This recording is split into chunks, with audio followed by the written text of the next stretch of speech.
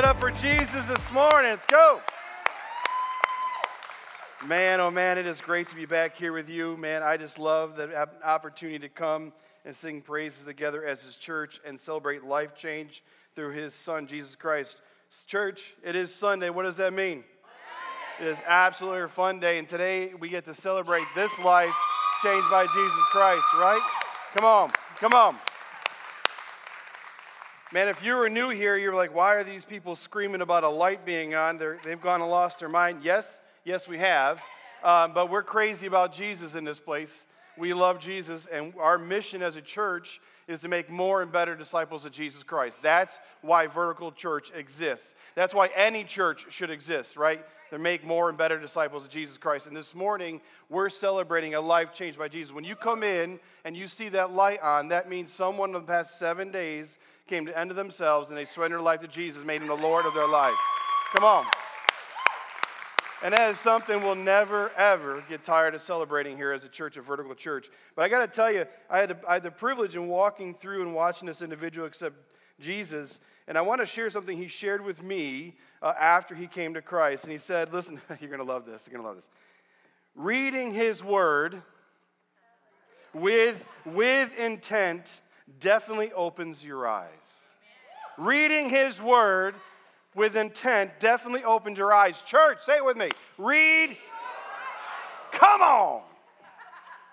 You think I joke around all the time, but when we open up the Scripture and we read it with intent, seeking what God has for us and how He's speaking to us personally, it's a love letter, right? It's a love letter where the author loves the person who's reading it. And our eyes are opened up to the truth, and we see what God sees. And He says, come to me, my child. Amen. Come on. Life changed by Jesus Christ.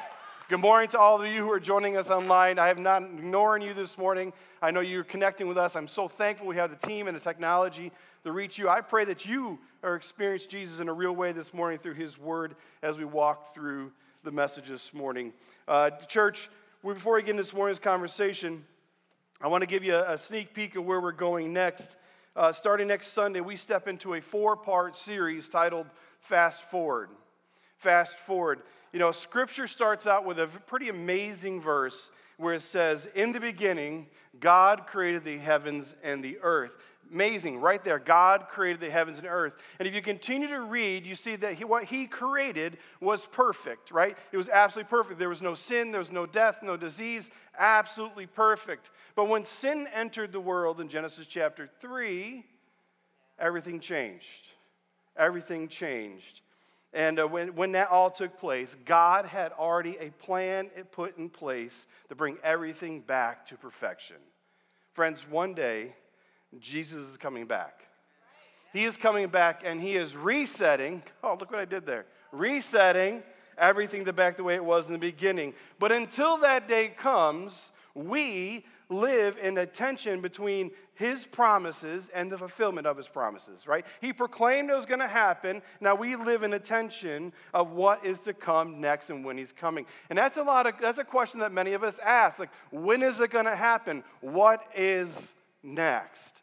And so fast forward, we're going to walk through this. We're going to dig into a 4-part week series, digging into the Scripture, showing us what is coming next. What is next for us as children of God, and why it matters to every single one of us in this room. So if this is a question that you've been asking, this is a series you don't want to miss, because what we're going to be walking through is huge, not just for your life, but the people who are connected with you.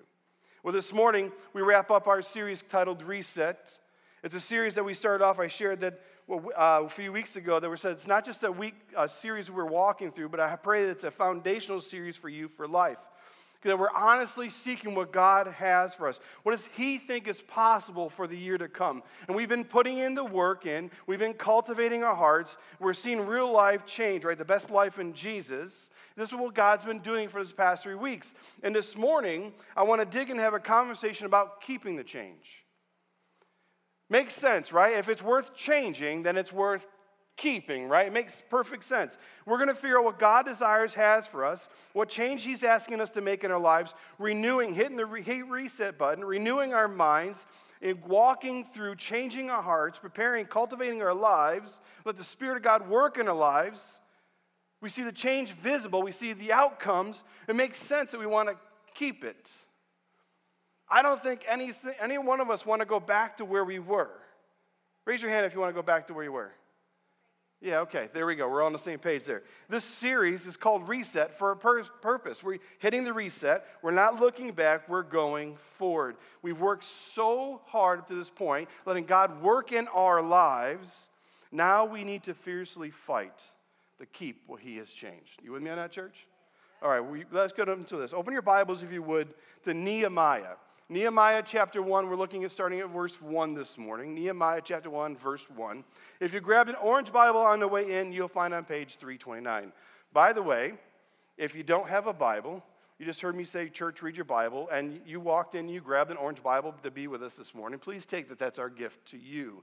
If you don't have a Bible, you walked in, you saw the orange Bibles out there, grab one on your way out. We desire for you to have a copy of God's Word. Nehemiah chapter 1, verse 1, or page 329. So we're going to dig into this morning. I believe today we're going to have one of the most powerful conversations we can have, looking at one of the stories about true change in our lives. It's actually a story it's preached here and there in churches, but it's not usually preached in this context. And when we walk through this morning, I believe you're going to see why God showed us to walk through this together. See, Nehemiah, it's very interesting. The story of Nehemiah takes place around 445 BC. That's roughly 500 years before Jesus Christ steps on the scene.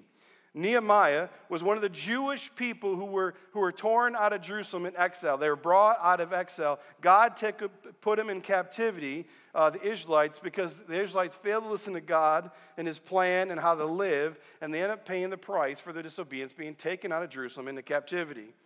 Nehemiah was one of those dudes. And he was a cupbearer to the king of Persia, who conquered the Babylonians, who conquered the Jews. The Babylonians came in and conquered the Jews, and the Persians came in and conquered the Babylonians. Now, here we have Nehemiah, who is a cupbearer to the king. Now, a cupbearer is pretty much like the dog-sniffing bombs that we have today. I mean, reverse that, right? They're looking for bombs. You know what I meant? They're looking for bombs. They are sent in ahead of time to protect the people. So they would go in, and I can't believe I just said that. I'm back like 3 sentences ago, like, what did you just say?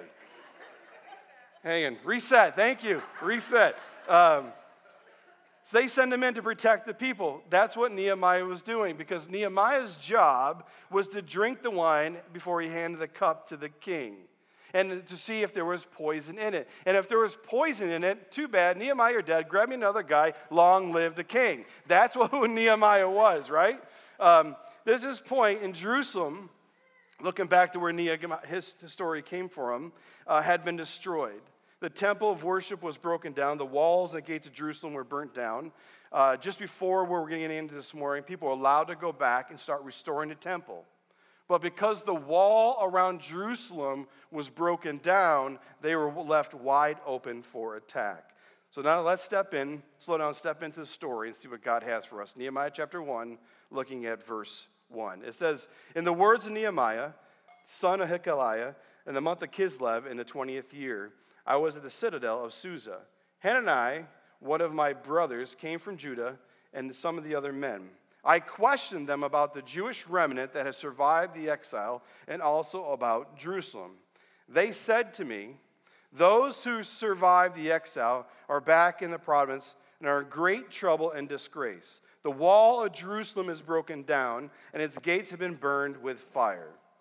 When I heard this is Nehemiah talking, heard these things, I sat down and wept. Let me just stop right there. I think as we're walking through this, right in front of us, we're seeing where God's laying out a pattern for us to keep our change. You know, there's something wrong, right? He's upset about the situation. He heard the truth of what's taking place in Jerusalem, but God's revealing a plan for us. We think about our lives and changes and where we need to get going. And I think it's simply this. When it comes to keeping the change for you and I, point number 1, we need to remember the pain. We need to remember the pain. So there was a situation for Nehemiah that he remembered the pain. What Nehemiah experienced, it was in his pain, that was in his brokenness, that true change was going to be birthed. So if you look, it says, when he heard the news, I wept. Now, weeping is not just crying, right? Weeping means uncontrollably brokenness, and you're on your knees and you're just pouring out to God. And it was in that moment that Nehemiah was weeping for Jerusalem that God planted a purpose deep inside of him to do something. To do something. And I think about what we've been walking through the last 3 weeks together. In week 1, we asked the question, I challenged you to ask the question, what was bad that I need to remove? When looking back in 2023, what was bad that I need to remove? We labeled it bad, whatever it was, because what was bad and what we think is bad brought frustration into our lives. What we labeled as bad brought anger into our lives. It brought pain into our lives. It brought discord into our lives. What we label bad brought all this into our lives. That's why we wanted to get rid of it. And it led you and I to a point to label it as something bad. It said, we need that to change. Something has to change. Something has to change. And maybe you, before you even walked into this series this morning, or even walked through this series of the last 3 weeks, you have been echoing in your heart, man, something has to change. I have this thing taken place in my life. Something has to change. Do me a favor, raise your hand if you've ever said that to yourself or said to other people, like, something has to change.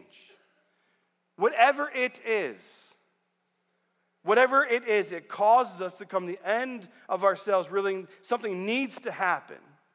And it's through our broken hearts, right? Broken hearts, we build walls of change in life. What tears us down, brings us to tears and frustration, are the footsteps of something greater, the footsteps for a better life in Jesus Christ. It forces us to hit the reset button.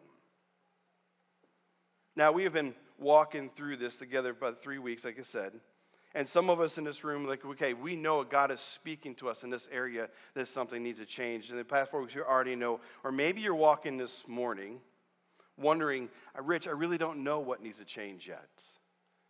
Well, let me just ask you a question, and maybe it's a question for all of us to answer this morning, is where do you feel the pain in your life?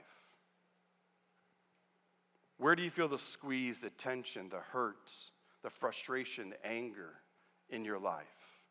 Because I guarantee when you find that point, like that situation, that is what needs to change. Like you think through this, something has to change. I'm sick of being broke. Something has to change. I'm sick of always fighting with my spouse. Something has to change. I'm tired of being lonely. Something has to change. I'm tired of walking through life feeling empty inside, like I'm missing. Something has to change. Whatever is a pain point in your life, that is what God is speaking to you this morning that needs to change. Friends, that's exactly what Nehemiah was experiencing. Before he was ever called out to go rebuild the wall, he first had experienced the pain. Because it was in that pain his passion was birthed. Something has to change. And without passion, he never would accomplish what God was calling him to do.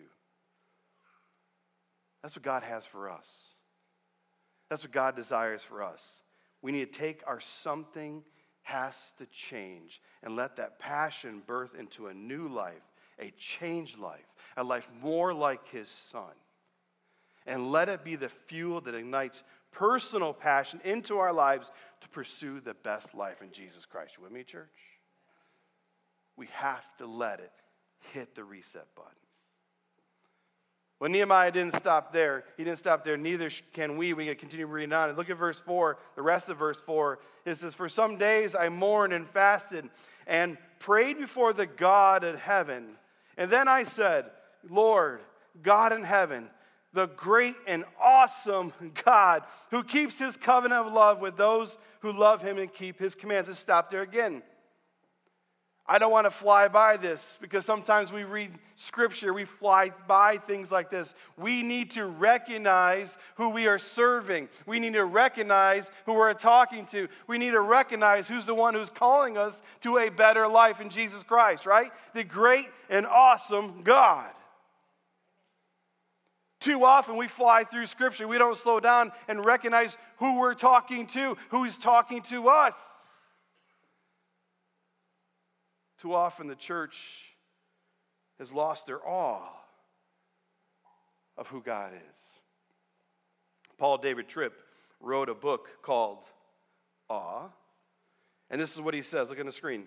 I need the awe of him to recapture, refocus, and redirect my heart. I need the awe of God in my life so I can reset and start living for him. Does that make sense? Yeah. Now I want to read this again, but I want you to read the section that's in blue. You with me? For some days I mourned and fasted and prayed before the God in heaven.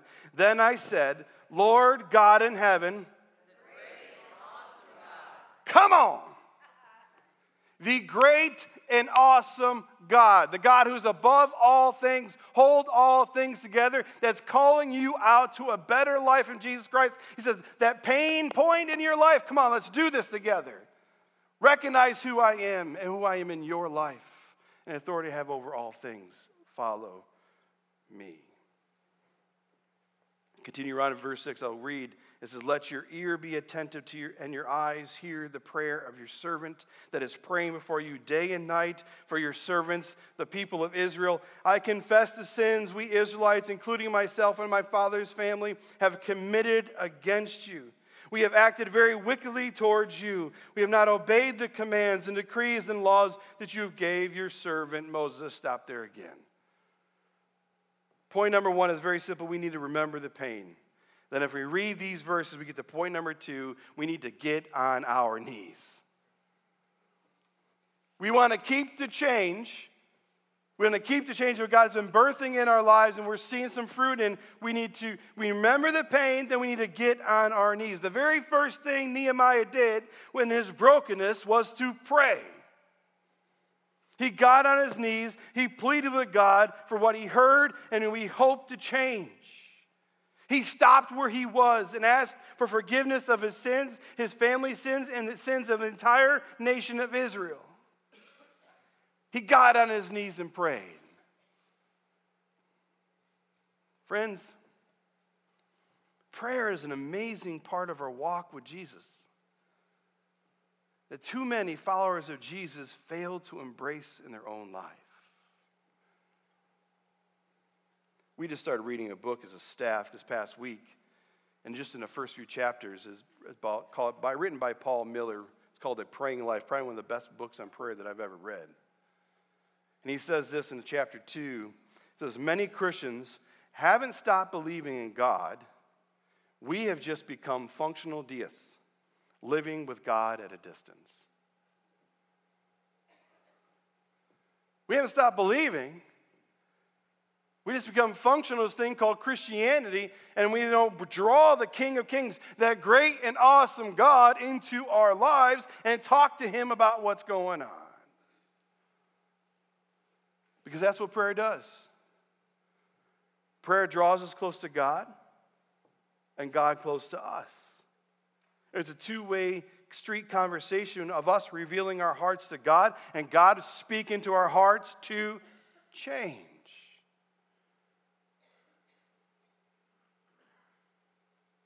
Now you might be thinking, it doesn't make sense that Nehemiah was confessing the sin of all Israel. Why was it up to him?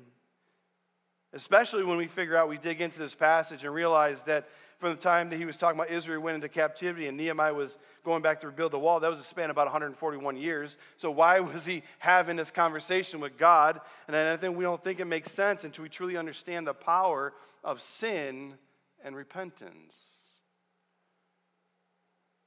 And then it brings you this idea, wait a second, Rich.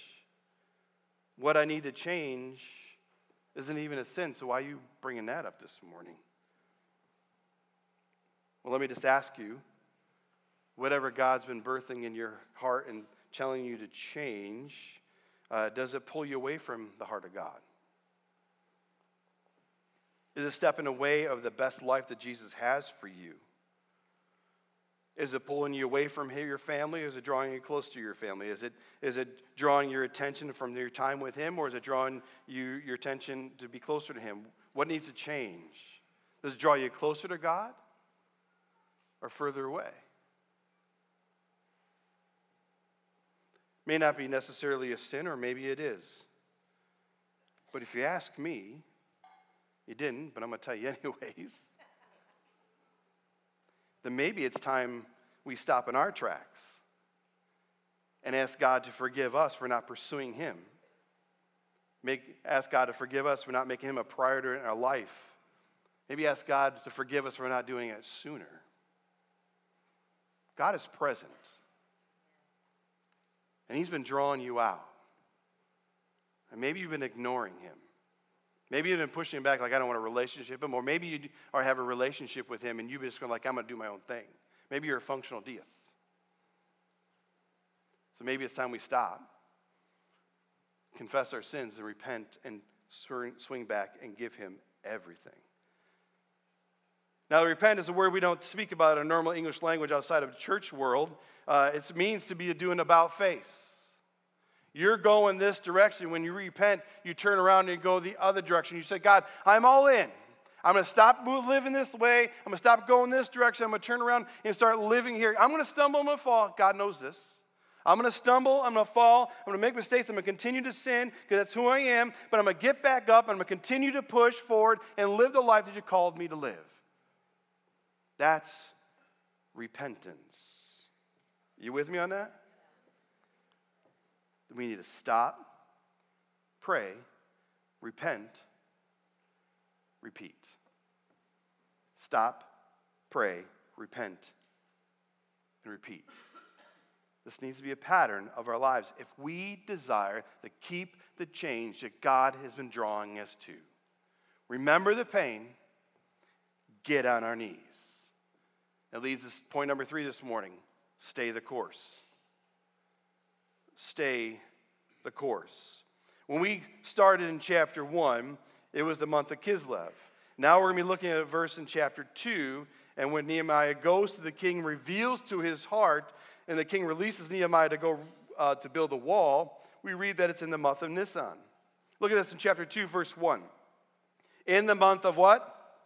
Nisan. Yeah, I'm glad I had you say it, right?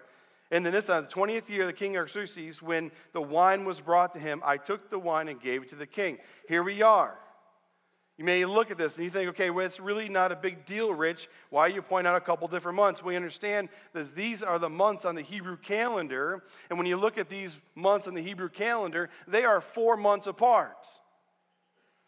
4 months apart. From the time that Nehemiah was flooded with this passion to go and do something different for Jesus, to have a change, God was birthing in him. It was 4 months apart.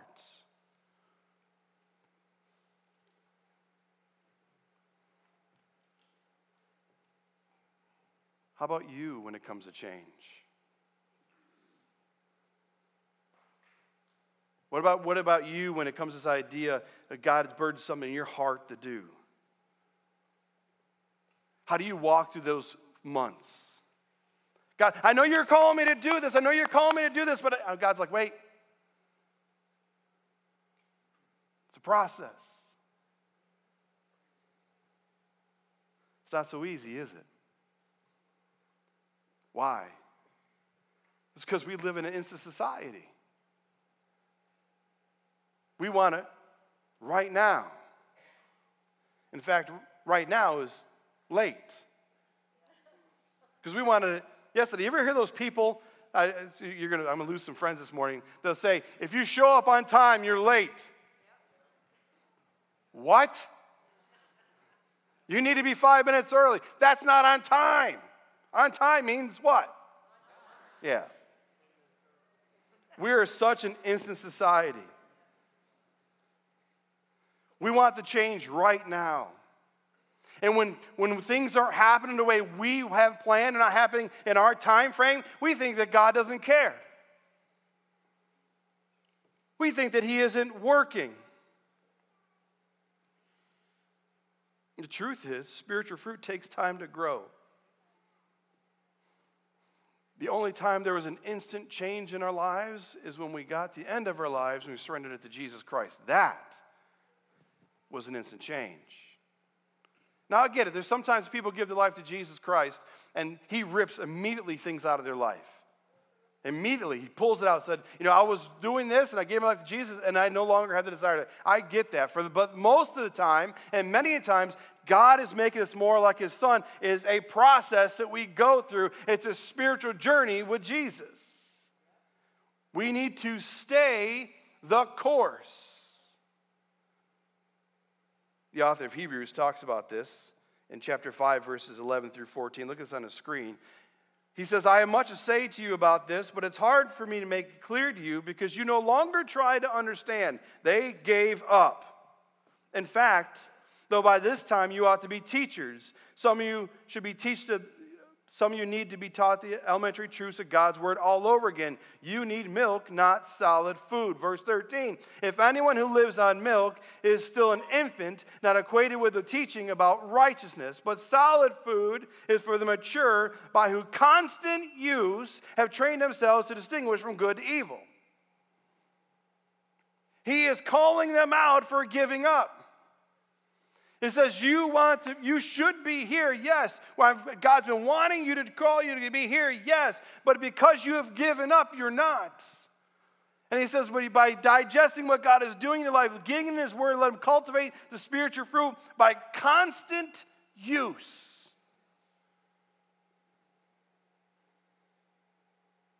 Constant use. That's when life change happens. The right things in life are worth waiting for. The God things in life, the best things, are worth staying the course for. And this is pivotal for us to grab this morning. Because right about now, 28 days into the new year, over 60% of people are losing their New Year's resolutions. 60%. 28 days in, I really haven't. So right now, some of you, you've been committed. You've made some changes. You're like, God, I want to cultivate it. But right now, you're like, I want to go back to my old self, my old ways. I don't want that new stuff. It's too hard. I haven't seen the fruit right up front, so I'm just going to give up. No, God says, don't give up. Stay the course. Constant use. If you want the outcome, you need to put in the work to follow me.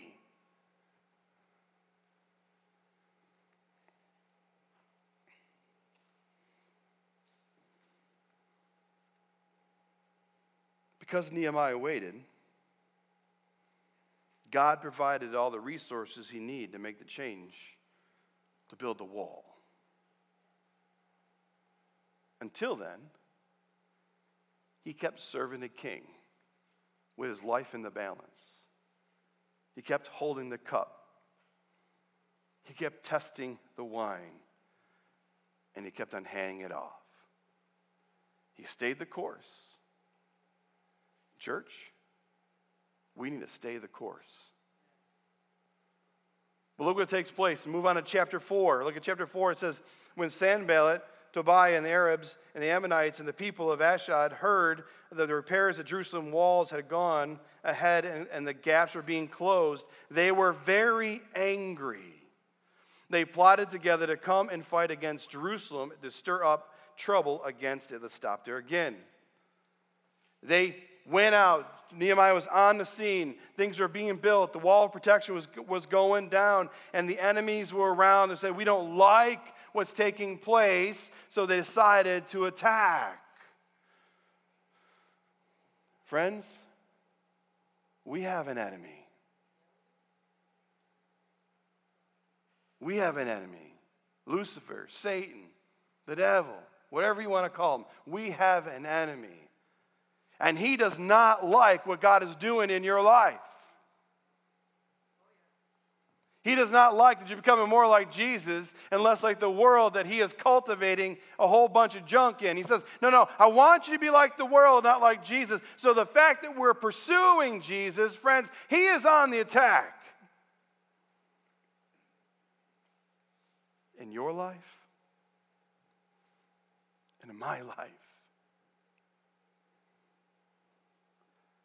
I don't like what you're doing. I'm going to come after you.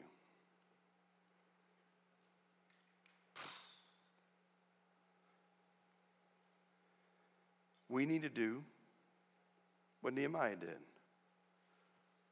We need to keep ourselves and our lives at guard.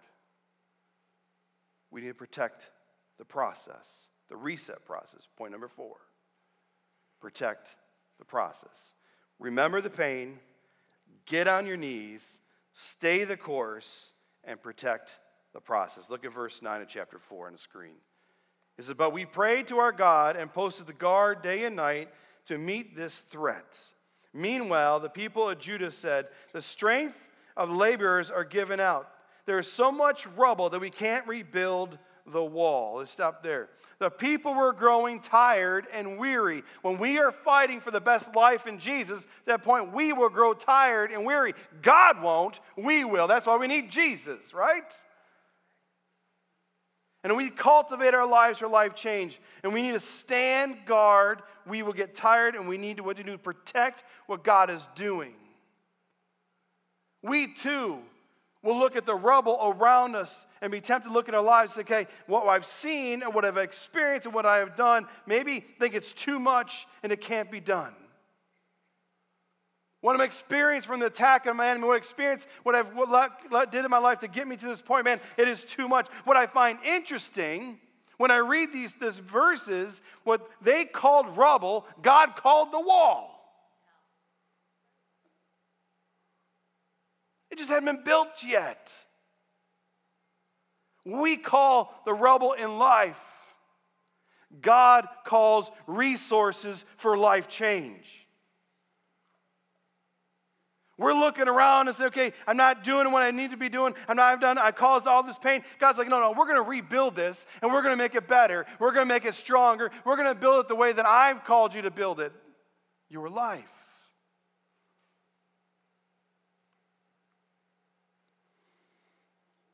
Don't look at his rubble. See his resources for life change. We need to stand guard and protect what God is building. Verse 11, it goes on and says, so our enemy said, before they know it or see us, we will be right among them and will kill them and put the end of their work. Then the Jews who lived near them came and told us 10 times over, whenever you turn, they will attack us. Therefore, I stationed some people behind the lowest points of the wall and the exposed places, posting them by families with their swords and spears and bows. Stop there again. Ask yourself, church, in the area of your life that God is calling you to change, in the area of your life that he's calling you to hit the reset button, where are the lowest points? Where are you the weakest?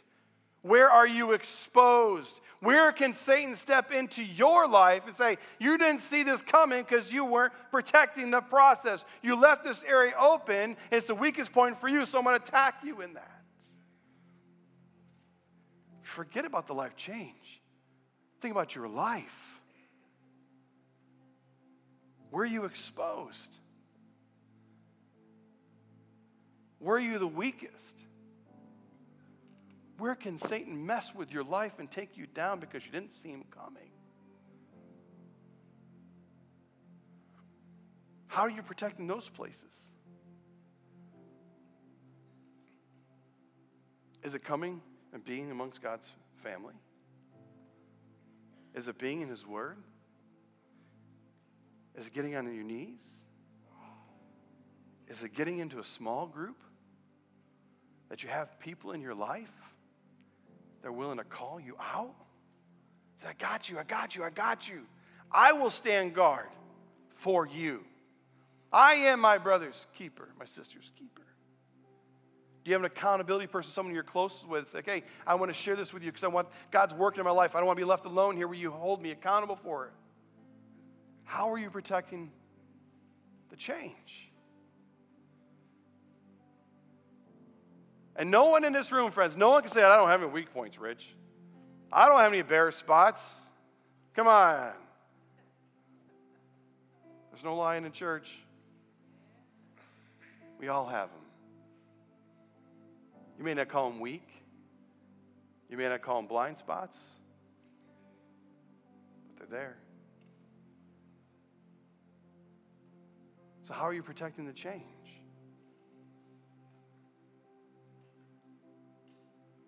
He's given us a pattern.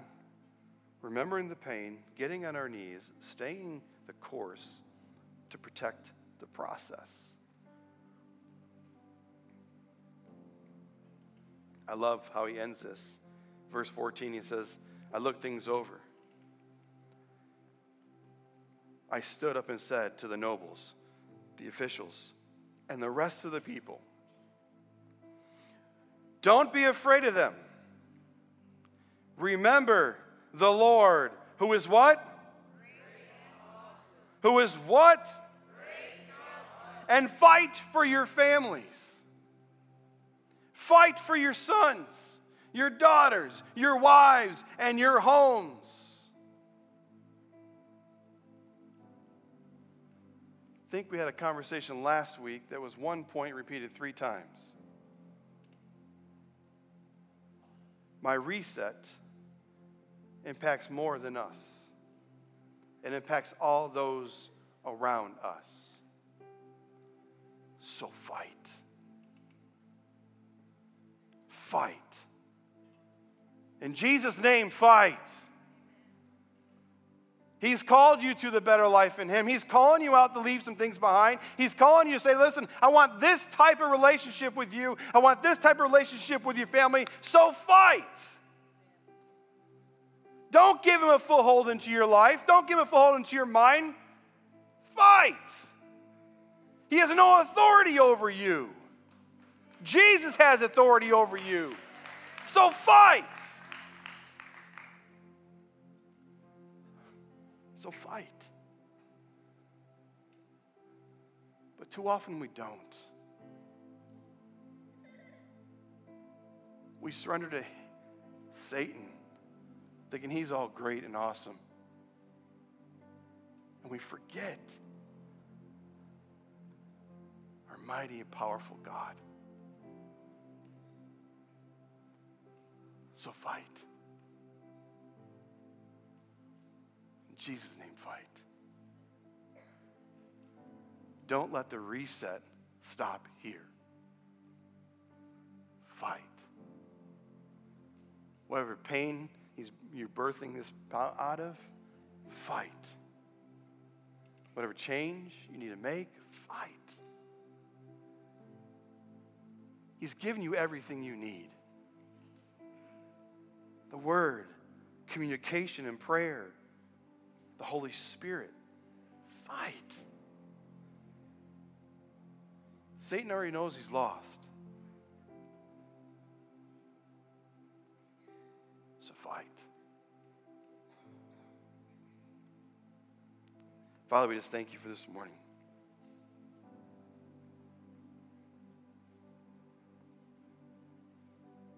Oh. Thank you for your love for us. Thank you for calling us to yourself. Thank you for everything that you've given us to live the best life with you.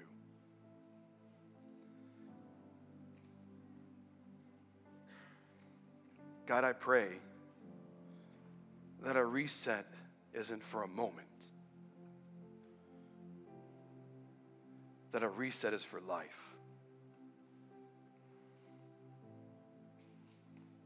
As I am sharing your word this morning, you are screaming in my ears, Father, fight.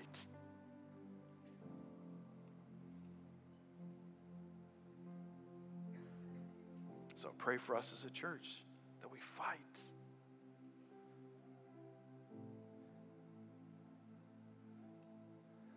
That we don't allow Satan to have victory, because we've already been proclaiming victory in you.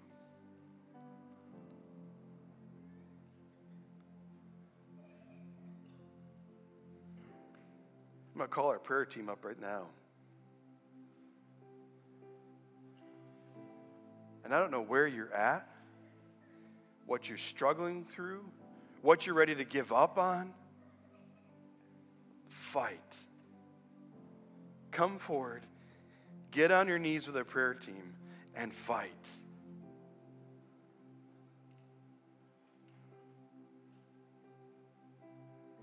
Don't walk out those doors carrying a burden that you were never meant to carry. Jesus is very clear, come to me, you who are weary.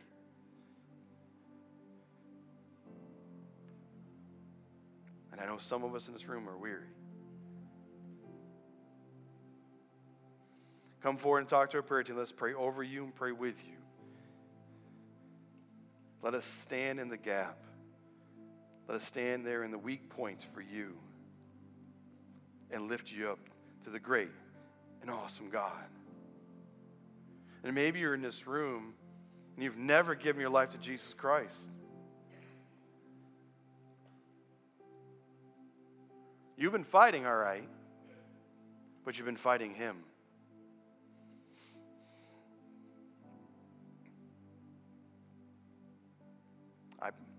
I encourage you to come up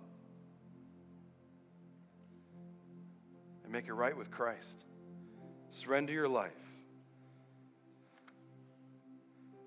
and let him change everything. God, we love you. You are so faithful. Even when we're faithless, you are faithful. Go before us today. Go before us this week. Remind us to fight. In Jesus' name I pray. Amen.